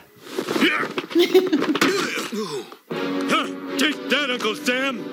So Homer is being basically enslaved by the government, but it takes this speech from Burns to realize that the government is bad. I like, he is the highly suggestible type, as we've learned. Yeah, that's, again, like, the thing about Homer is that he's very excitable and he's very suggestible and he's very passionate for brief moments in time. So he's impulsive. For a second, he's convinced he actually writes for Collier's. Yeah, exactly. It was suggested to him an entire career. Also, pretty good joke of threes there. What was it? Foreign aid to ungrateful countries, useless nuclear weapons, and tomb polish. Yeah. Good joke of threes there. Yeah. All three things were funny, but the third thing, as is the rule, was the funniest. Yeah. Yeah. To be that... You got to balance it. Otherwise, the whole thing just falls apart. Even the most angry libertarian would not be bad about the tomb of the unknown soldier. So. Yeah, exactly. Yeah, it's completely irrelevant, the substance of what Burns considers frivolous, because Homer is just responding to his passion in his oratory. And this is the second joke about tomb polish on The Simpsons. Oh, yes, yeah. The first was with Dr. Nick Riviera's first appearance. He was selling the tomb polish. He was clean. Well, spiffy can be used on anything, but it was used on the grave of Edgar Allan Poe. Meaning they robbed his grave, too. It's at least his headstone. Yes. Yeah, defiling the dead is like an ongoing Simpsons joke. There are two defiling the dead jokes in this act alone. Yes, that's true. Oh, yeah. I mean, I think one of my favorite just gags, it's not even a joke in that it's just purely visual, was from the episode where Homer is sanitation commissioner. Rod and Todd are burying their bunny and a dead bunny just bursts out of the ground. Which is literally, it's not even a joke. It's just a gag. It's all animation. It's so stupid and gross. And I remember just being doubled over laughing at that scene. I also enjoy Wiggum using the head of the town founder. Oh, yeah. Yes. The ventriloquist act. Bonesy. Yeah, it's great. Yeah. And they love defiling the dead. Well, that anger over foreign aid thing, that reminded me of you guys on Chapo, especially I think you and Matt, talk about how that's the chief canard of so many conservative, when it's that is hardly anything we percentage wise. We're so cheap. Yeah. We don't give foreign aid to anyone ever. It's such a tiny, it's almost always something so emergency oriented, disaster relief. We don't do anything to help with the development of the third world or anything, unless we are trying to sort of neoliberalize it, be like, hey, we'll build a school if you make it for profit. Even Puerto Rico is too foreign to help. Yeah, exactly. I love Homer's excitement to write that article. He's like, I'm going to write the best article. They end the act with a cute gay panic joke of him putting the hand on the bottom Homer of the is very much like a little kid in this episode. Yes. He's in over his head. He's playing pranks. And I love how Burns just lets himself be... Homer just carries him away, and Burns is like, oh, all right, you're just going to carry me. I mean, he's used to it. You know, he likes to be babied. And there's a couple, as Act 3 begins and they drive out of the place, there's a couple of callbacks to recent episodes about Burns's lifestyle. One, all the peacocks on his estate, which you saw in Larry Burns. And then Burns's driving outfit, which he was last seen wearing while riding that same car. I'm a motorist. Yeah. Oh, no, I was going to say when he gets his gas refilled in the Chanel suit episode. Right, yeah. Petroleum distillate was what he was saying. Yeah, once again, also very, very Matt joke. Old things are funny. They just are. His Stutz Bearcat, a real car. Owned by Jay Leno. Jay Leno, of course, owns that car. He owns more than one. We know that, right? Of course, yeah. when I did a Google search for videos about Stutz Bearcats, the first one was Jay Leno shows off his Bearcat. Riding on the LA highway, probably, Yes, I'm guessing. Jay Leno probably has released the hounds button. Oh yeah, that's I'm repeating myself from a previous episode, but it's just still hilarious to me that Jay Leno puts on all that denim, and on the Tim Allen show, current show, Last Man Standing, he plays like regular guy mechanic. And it's like, you have been a ridiculous rich person for 40 years. Like, you're not normal at all. You're not human anymore. You're that level of rich. You have an estate of cars, just cars. Like, this is the funnier Smithers scene in this episode. The only time he gets to really be gay in this episode, I think. Faster, Simpson. Those check-booted G-men won't be far behind. We'll hide out at my place. I've got beer. No, we need help. There's only one man who can get us out of a jam like this. You'll be swell. You'll be great. Gonna have the whole world on a plate. All right. Keep your top on. Why, sir, what a pleasant guy. Sounds like Homer's been reading too many Hideout books. His plan is the same as his plan with Larry Burns. It worked well with Larry. Hide in the basement and drink beer. Yeah, it did. I love seeing Smithers in his, pink overcoat, and then also his Malibu Stacy's everywhere. Yeah, the very pink dream house he lives in, dream apartment. And he's ironing his socks, which makes him very different from Lenny and all the other guys at Moe's. Like, he's living the dream. and he's singing. He's literally singing show tunes. And that's what we want out of our Smithers. Is someone who's very repressed at work, model employee in just a closet case and a sycophant. And then at home, he has this secret camp life, which I think is very endearing. As Homer says, he wants his homosexuals flaming. Exactly. I mean, don't we all? I love how Smithers, for just a moment, he's like, "You've never visited me at home before, Mr. Burns. How nice." And then just gets technically made an accomplice in grand larceny. So his life is over. If there were consequences in this episode, and obviously there are not, but were there them, his life has ended by Burns. Yeah. But yes, they head off in their Stutz Bearcat, which is more of a burgundy than a maroon, which Wiggum it doesn't do. That's a good joke. Yeah, I like that a lot. They head off to be away from the tyranny of Uncle Sam, the relentless tyranny of Uncle Sam. I like that line. That's good. And the episode really escalates fast that they're going to run to Cuba. Well, they just accidentally end up in Cuba. They just got to get out of America. They want to find an island. Meanwhile, the kids find out they're apparently crazy rich, and it changes them instantly, which I really love in this next clip. Let's blow this fascist popsicle stand. We'll purchase a small island somewhere and start our own country, free from the relentless tyranny of Uncle Sam. But I can't leave the country. What about my wife and kids? That can be shipped. Okay, kids, I want some answers. Where do you think your father would go with $1 trillion? My dad has $1 trillion? Wow! I can buy and sell your sorry ass. I'll give you $1 billion to empty the cat box for me. No, Bart. That money's going toward your college education. Who needs college, Mom? We're trillionaires. Let's buy dune buggies. The money destroys Lisa's principles. That's good. Ultimately. Yeah, I like that, and that's when you like Lisa, when she succumbs to her libidinal urges. When she drinks the water at Duff World and goes insane, or just goes wild from becoming popular for the first time or something. Yeah. That's when you really like Lisa, when she just kind of loses her mind because she's this really intense type A overachiever, and to see her be let's buy dune buggies, it's like, oh yeah, she's a person. Yeah, lots of people don't like that joke, but I do, because it shows Lisa is human. Yeah, she's also tempted. And also, you can steal from the government. It's fine. Yeah, we already, a few episodes, about a dozen episodes ago, we already kind of judged her for not taking Mr. Burns' money for the little Lisa plan. Yeah. No, I mean, she should have taken the money. You get older and you're just fucking Lisa just sabotaging their shit. Like, they could have a decent life, and she just, with her stupid principles that mean nothing.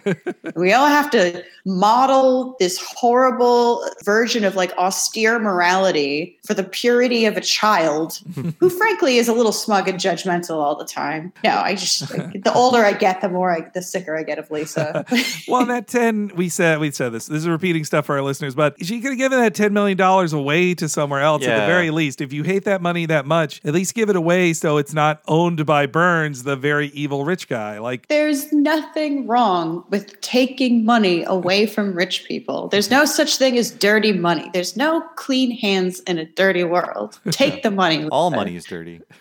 Yes, it's filthy, both literally and figuratively. We need more coins. That's what I'll say. We need more coins in America. I just also love Yardley's delivery of like, let's buy dune buggies. Like, it's so excited. It's yeah. And the way cute. her arms move too, like she's excited. Well, also she's correct. Like, you know, this recent stuff with Felicity Huffman and those kids. Yeah. That they were doing this for their shitty, dumb kids who just wants to be Instagram models. It's like, just buy dune buggies. Why are you going to college? Don't bother. Yeah, there's no reason. You don't need society. Leave those spaces for people who need them. That seat in class could be so much better used. Yeah, enjoy your privilege. Like, literally, don't try and live a normal life like the rest of us, because there's only so much to go around. They're trying to escape with their $1 trillion bill. We get to see Burns' flying skills come up a second time. It's a real Howard Hughes move. Opening his own plane. I like that. And I love when they can get a nice observational gag along with plot stuff. So Homer trying to get the soda machine to accept the $1 trillion bill is very funny. I like that a lot. Great gag. And also that there's soda on the plane anyway, which is that's another great gag. They're flying away and they escape into international waters, which I love. In this next clip, Homer was just immediately waiting to gamble the second they reached there. He had his dice ready. Attention fugitives. You are leaving U.S. jurisdiction. Turn back immediately, or we will be unable to prosecute you. We better do what he says. Wait. We're now over international waters. Woohoo! We can gamble! Yes! Nuts. They'll be back. They'll miss American TV. Any of these islands would make a fine new country. I call president. Vice president. Ooh, there's a big one. And it has freedom written all over it. Sir, that's Cuba. Cuba, eh? Take her down, Smithers. You're flying the plane, sir. Excellent. This was the era before Prestige TV, where it wasn't cool to watch TV, and American TV was infamously bad. Now it's supposedly good. There's too much. I mean, we're in Game of Thrones mania right now, and I can't take it. I can't take it. Twitter becomes Game of Thrones town after a certain hour. I like the sorry, you're flying the plane. Excellent. Like, I like that. Yeah. That's also reminiscent. I hate to say it though. Like, there's a better version of this joke on The Critic, which is penguins can't fly. It's true. Yeah, I do like penguins can't fly better. That's always funny. I've learned from people who have emigrated from America, expats, whatever, that this isn't true anymore, because the internet means you can never miss American television, and it's just apparently on in every country anyway, so you can't. You just need a VPN. Yeah, they don't have it in Cuba. I will say that. Yeah. Well, all right, let's talk. They got great telenovelas. Well, let's talk about that, actually, Amber. That's another reason we wanted you on this episode, because you have recently, in the last few months, visited Cuba yourself. Yeah, I went to Cuba. I'm writing a book about sort of contemporary socialism or whatever, and I thought, there's this one kind of remaining Marxist-Leninist country that is 90 miles off the coast of Florida that I can now go to. So I went. How easy is it to get, permission as a journalist to go there these days? It's actually easier as a journalist. The thing is, you still have to give a reason to the U.S. for why you're going. I went with friends, so I got a press visa. They had to put, and I actually kind of envy them for this, because you can't just say you're going there on vacation, even though people go there on vacation from every other fucking country in the world. But they got to put that they're going on their official travel documents to support the Cuban people. Nice. Which is cool. I almost wish I could have put that.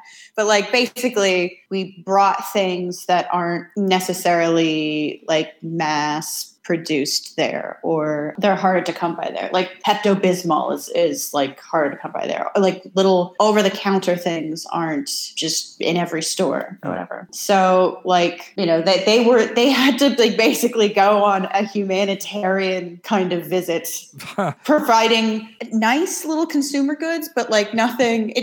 Cubans are fine. They're not fucking starving to death. They're not dying in the street. But you have to put that on the paper, so it makes it seem like you're a benevolent American going to this horrible third world country to support the poor Cuban people suffering under communism. You arrive and like you say, basically, we gave our friends' cousins some Pepto-Bismol. You arrive in Cuba and you say, "I come bearing Bufferin for the people." And then the whole time we were there in Havana too, we were walking by like open clinics, and like we were in like the poor area of Havana, but there were still all these open like clinics that people were just walking into hospitals and like signing in, because it was really nice weather, so the doors were just open or whatever. And it's just like, well, I mean, I guess I would also miss Tums every once in a while, but like the actual healthcare is really excellent. The way it's obviously they made this show 20 years ago, but like how accurate is the look of Cuba in this episode compared to what you experienced? Well, we were in Old Havana, which is like the most kind of like crumbly part, and it's still like very beautiful. You can tell, like, you know, it's a city that has beautiful bones. It has a bunch of Spanish architecture.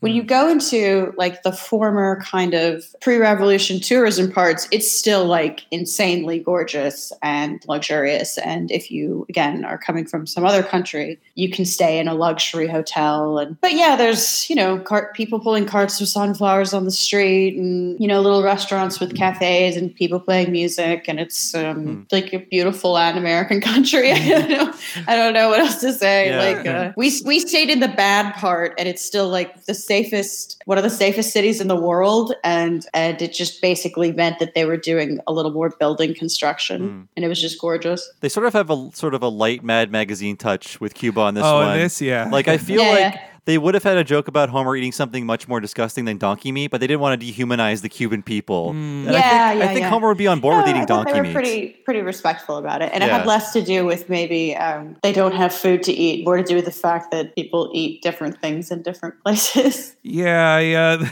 Actually, I was going to ask how much donkey meat is offered freely on the streets there. But, there's not a lot of donkey meat. They're very big on pork. But I do love this. It's just a tiny clip here, but I do love this scene. Just Homer. One, why this works great as a bilingual joke for dumb Americans is that it uses only words that you'd learn in high school Spanish class. So you can get it yourself. And it makes it even funnier that Homer does not get it as well. He's not insulted though. He's being very like nice to this little boy. I like that too. But yes. Oh, you're going to love it in Cuba, Marge. There's shredded pork everywhere. It's carne de burro. Nice to meet you. I just love that. Nice to meet you. So friendly. Yeah. And how many paintings of Che are around as well? Literally everywhere. Okay, they got that right. No, literally everywhere. And you know the college student wearing Che. The people in Cuba are wearing Che shirts everywhere. Oh. It is not like a corny American leftist thing. They love Che. They wear the shirts. They love the murals. Very still big into Che. It's that I remember once someone telling me that actually St. Patrick's Day isn't a big deal in Ireland. And then I ended up in Ireland on St. Patrick's Day. I'm like, you're full of shit. It really is like that sometimes. It really do be like that sometimes. And they love Che. Che is everywhere. His face is everywhere, along with other like revolutionaries. They have that great kind of communist tradition of murals everywhere and historic, like there's like cool historic poster shops and political bookshops, and you see people wearing the Che shirt. And like adult men, not like college students, like guys like, you know, selling bananas out of a cart. Well, vintage car is still pretty big there as well. They're everywhere. It's gorgeous. I can't believe they still keep them running. They are so resourceful. I mean, there's no industrialization. The island isn't that big. And the Soviet Union is no longer providing them aid because they don't exist anymore. So there was, after the fall of the Soviet Union, there was, I think they call it like the lean years, or whatever, and there were shortages, and it was the Soviet Union hurt more than just people who were in former Soviet countries, and it took them a long time to sort of like rebudget their country, and it required some sort of liberalization measures that would have been considered counter-revolutionary prior, but they just like had to because they're a tiny little country. It is amazing what they can do with these cars. It's interesting to think that in the previous episode, the Soviet Union reunited. Oh, yes, yeah. Simpson Tide. That's what we wanted you to think. Yeah, the Lenin must crush capitalism by so the Cuba should be Frankenstein. flourishing in this episode. You're right, yeah. Oh, yeah, it was Mark Irving is the artist they credit for all the great car stuff. He also did the car accident? Yeah, and also the classic one of the boot on the car from the New York episode. That was him too. So he's very good at car art. Very economically combined their cigar joke with their boxing joke. If they got both in there. If they could have just got baseball in there, it would have been all the stereotypes. They only have one act for all of these stereotypes. They got to speed it up. They have like 3 minutes left in the episode. So yeah, no, you can tell too that they're trying to sort of cram it in there, which is like it's almost like this should have been 2 different developed episodes with different trajectories, but whatever. You write the jokes first and then see if you can fit them together.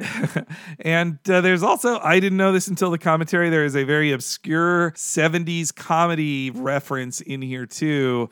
So when the taxi driver picks them up, he is very specifically designed of being this kind of like slightly heavier guy with a bushy mustache and a hat on driving a taxi. Now I only know this because Mike Scully brought up that he worked for these guys on the commentary, and this was an intentional tribute to them. Right. There was a comedy duo in the 70s called Burns and Schreiber. Burns, this kind of skinny Irish Catholic type, and then Avery Schreiber, the kind of New York-y Jewish heavier guy. And they would do this consistent bit multiple times on their show, the Burns and Schreiber Hour, of a taxi driver who is talking to a man named Burns. Okay. So it's this really dense gag of like they create a Cuban Avery Schreiber who is driving around Burns, and Burns is asking him questions. You described his appearance as a Jewish version of Lou Albano playing Super Mario. Yes, yeah.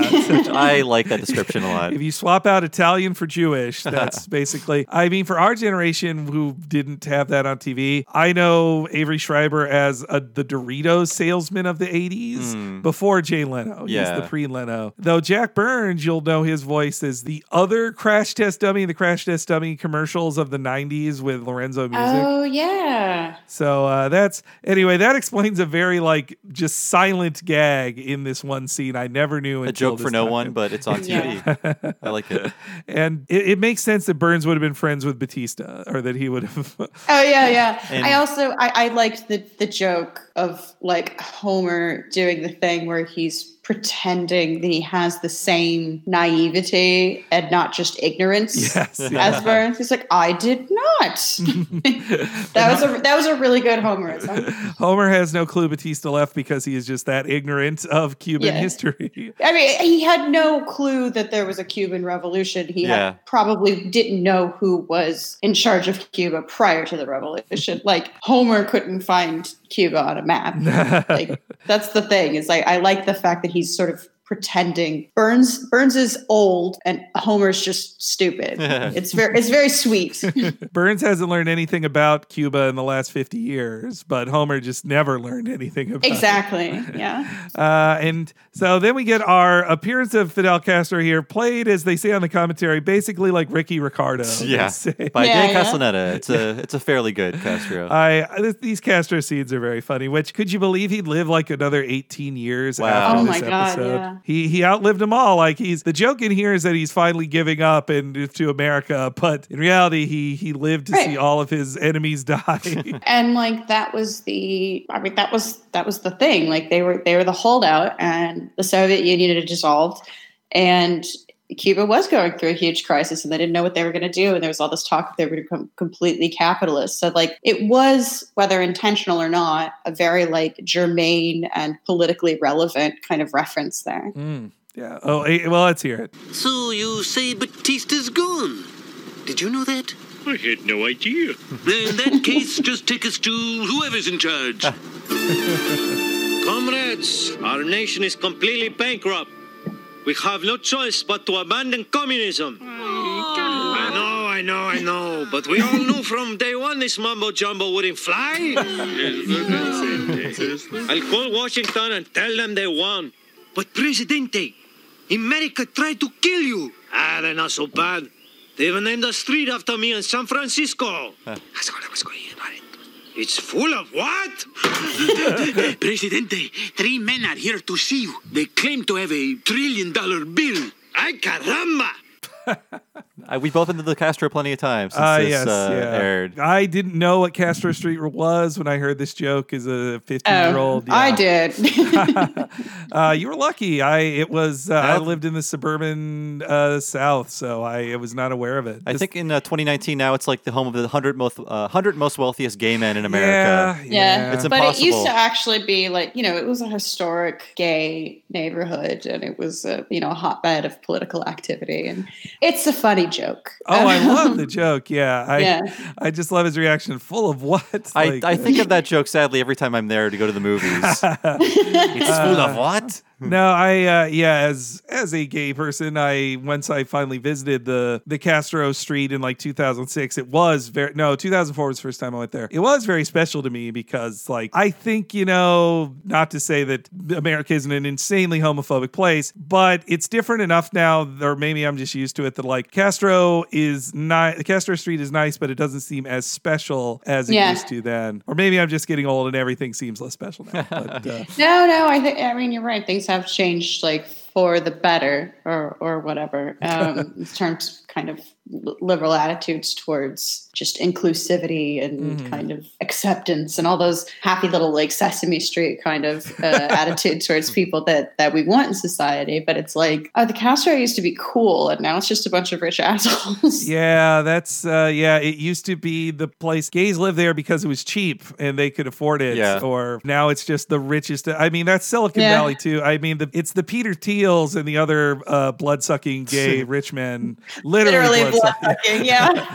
They're the ones who are fucking it up. And that's why all my lesbian friends I knew, they don't live in the Castro. They live in the East Bay because that's where they can afford. It's still fun to go to the Castro. One of the things that make me, actually, my husband proposed to me in front of Castro Theater even. That's sweet. Romantic. Yeah, it was very nice. And so, I have lots of warm feelings about it. But too, when I walk around there are times I'm like, this is like Disney Main Street for gays. It just doesn't feel real. It's like anymore. the Mr. Show version of San Francisco. It's getting close. It's getting close. But still, if you've never visited it and you're a small town gay, I still think it has magical properties to it too. Everyone should go. It's a major piece of gay civil rights history. It's also just go to San Francisco. It's gorgeous. Before Silicon Valley completely destroys it. Yes, see it before it's gone. We're here in Berkeley. It's still safe. I love Berkeley. God. And it's also not, in case this joke confused listeners, it is not named after Fidel Castro. It is It is named after Jose Castro, the Mexican leader of opposition to the U.S. taking California in the 1800s. So there you go. There's your history lesson. But I just says this isn't educational. I just love how mean they are to the Castro behind closed doors. He's like, we all know communism's mumbo jumbo. Come on. Just like Lisa, they're selling out their principles immediately. Yeah. But they've got a new lifeline of rich American here, which Burns meeting Castro is such a clever concept for a final scene of this episode. But I like how artless his trick is. Yes. It's like a bigger brother tricking a little sister or something like that. Mm-hmm. Yeah, I love it. And I also, in this scene here, it's another of my favorite lines of the episode of Burns saying, let's move to your socialist place. I do want to be treated better because I'm rich, though. It's so clever. Yeah, I'll just play the scene. Oh, so the island's not for sale, eh? Well, will you at least permit us to live in your socialist paradise? You're talking about Cuba? Exactly. All we ask is preferential treatment because of my fabulous wealth. May I see? Oh, see with your eyes, not with your hands. Please, we are all amigos here. Mr. Burns, I think we can trust the president of Cuba. Now give it back. Give what back? That's just it. That's so great. Where was Smithers? Could have been his enforcer. They didn't invite him into the room. I do like the Smithers the only this is also the other joke, is that Smithers is like the only competent person. Yeah. And like he just never gets any respect or reward for it. One of the funniest cuts is the smash cut to them on a raft. Yes, yeah. They have to wrap things up immediately. Just instantly. Then It's kind of a rushed ending, yeah. Very rushed. Yeah, it does remind me of the Lord of the Flies ending of Let's Call Mo, or Let's Say Mo. But they credit it to Dan Grady again on this, as he's the one who came up with this quick ending. But I do like knowing, again, in this world of The Simpsons, that now Cuba has $1 trillion and it's like one of the richest countries on earth. I love that. I do like the Burns line coming up. This whole speech is great, but I love oppression and harassment are a small price to pay to live in the land of the free. Yeah. It reminds me of all of those like totally pro-fascist pundits who are like, people care about freedom and liberty, like as there's the principles we should all believe in. Yes, yeah. Right. Who cares what the government does to you outside of that? Right. Well, and they don't really make value judgments about communism in this at all. They just kind of skip it. They make a joke like, we all knew this wasn't going to work or whatever. But there was no massive repression jokes. In this episode, America is the coercive, repressive, bureaucratic monster. Yeah, the monster. Yeah. Which sometimes what it enforces is good, like taxation, and sometimes it like coerces some, dumb rube like Homer Simpson into ratting people out. Even solid progressive Democrats in the 90s tended to be pretty anti-communist. Mm-hmm. So I was kind of surprised how they just didn't really have much of there was no kind of anti-communism. There was no ideology present. It was just jokes. Yeah, I'm wondering if that's just how that's a real crystallization of 1998 feeling of just communism has been so defeated, socialism so defeated that it's not worth our time to say we don't think it would work. Right. It's over. There's no. It's self-evident. It's end of history. Yeah. Yep. Yeah. But yes, this ending here is a very patriotic and very quick getting out of their cul-de-sac. But I do love the speech by Burns. It's hard to believe there's a place worse than America, but we found it. Yes, I too feel renewed appreciation for the good old US of A. Oppression and harassment are a small price to pay to live in the land of the free. But, sir, aren't you facing some serious jail time? Well, if it's a crime to love one's country, then I'm guilty. And if it's a crime to steal $1 trillion from our government and hand it over to communist Cuba, then I'm guilty of that too. And if it's a crime to bribe a jury, then so help me, I'll soon be guilty of that. God bless America. And then there's Homer, just impressionable as always, just getting excited. Yeah. It is a Just Say Mo ending, but it's also there's a commentary. Of course, he's rich, he'll get out of it using all of his money. Yeah. There'll be no problem. It's just accepted truth. It's that's another of my favorite gags, similar to this in previous episodes, where they get him for putting toxic waste in kids' playgrounds. That's $1 million. He's like, oh, okay, here you go. Yeah. I'm going to buy the statue of Lady Justice too. Goodbye. Yeah. I mean, The Simpsons, it was basically never explicitly political in the way we think of political comedy being, but it was always class conscious, which is something that right now we have. Everything is political.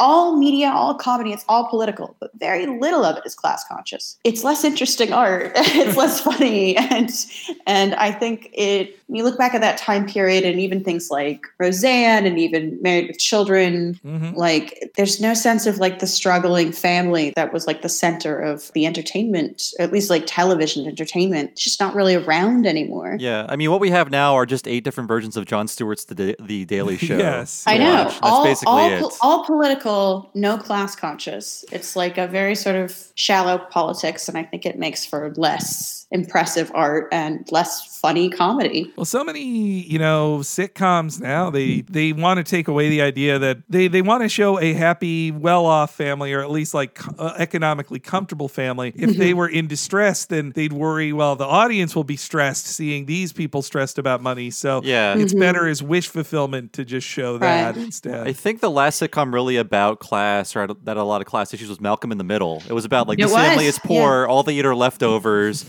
They're almost destroyed at every turn by financial problems. One bill would kill all of them. And I know friends that wouldn't watch it. That show is depressing. Yeah. Yeah, I loved it. And I, had one of those families.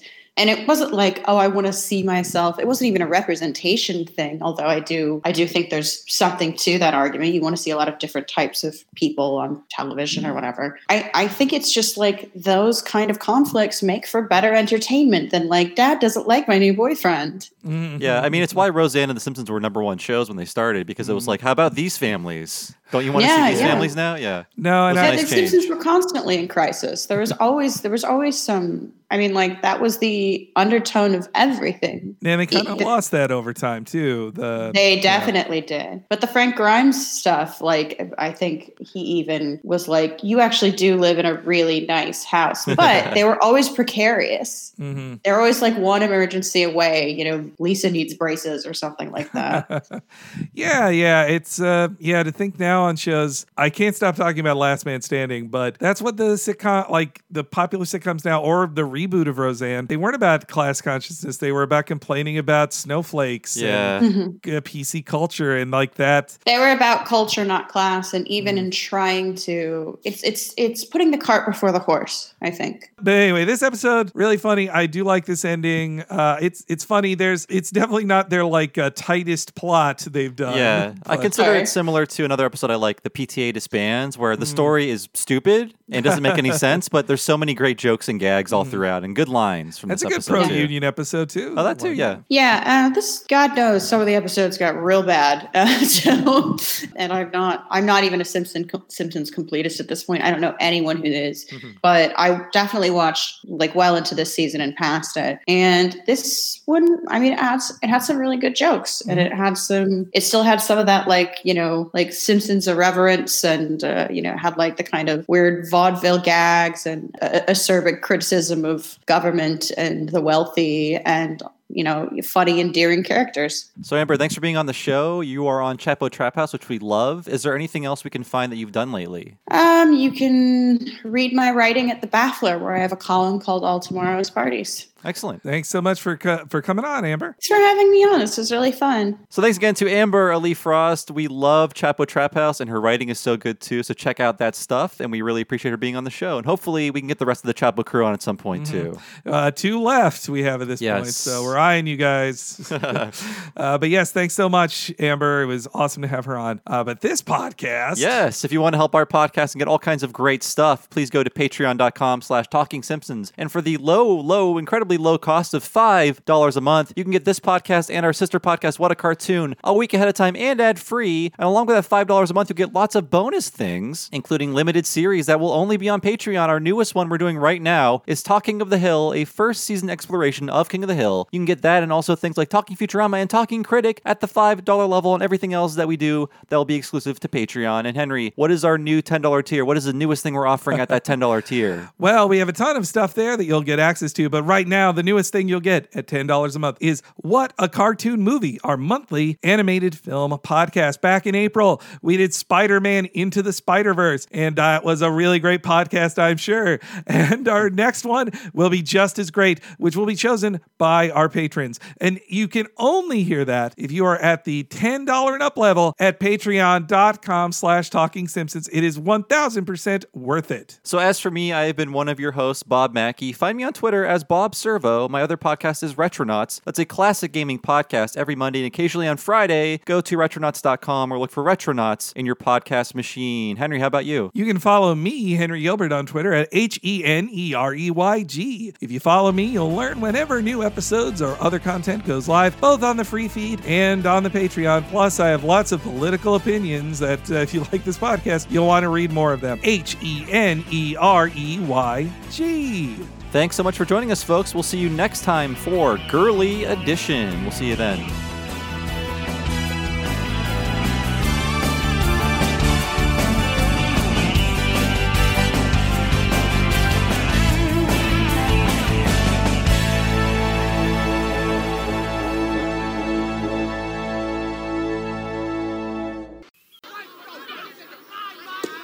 Oh, Edna, you're certainly looking lovely tonight.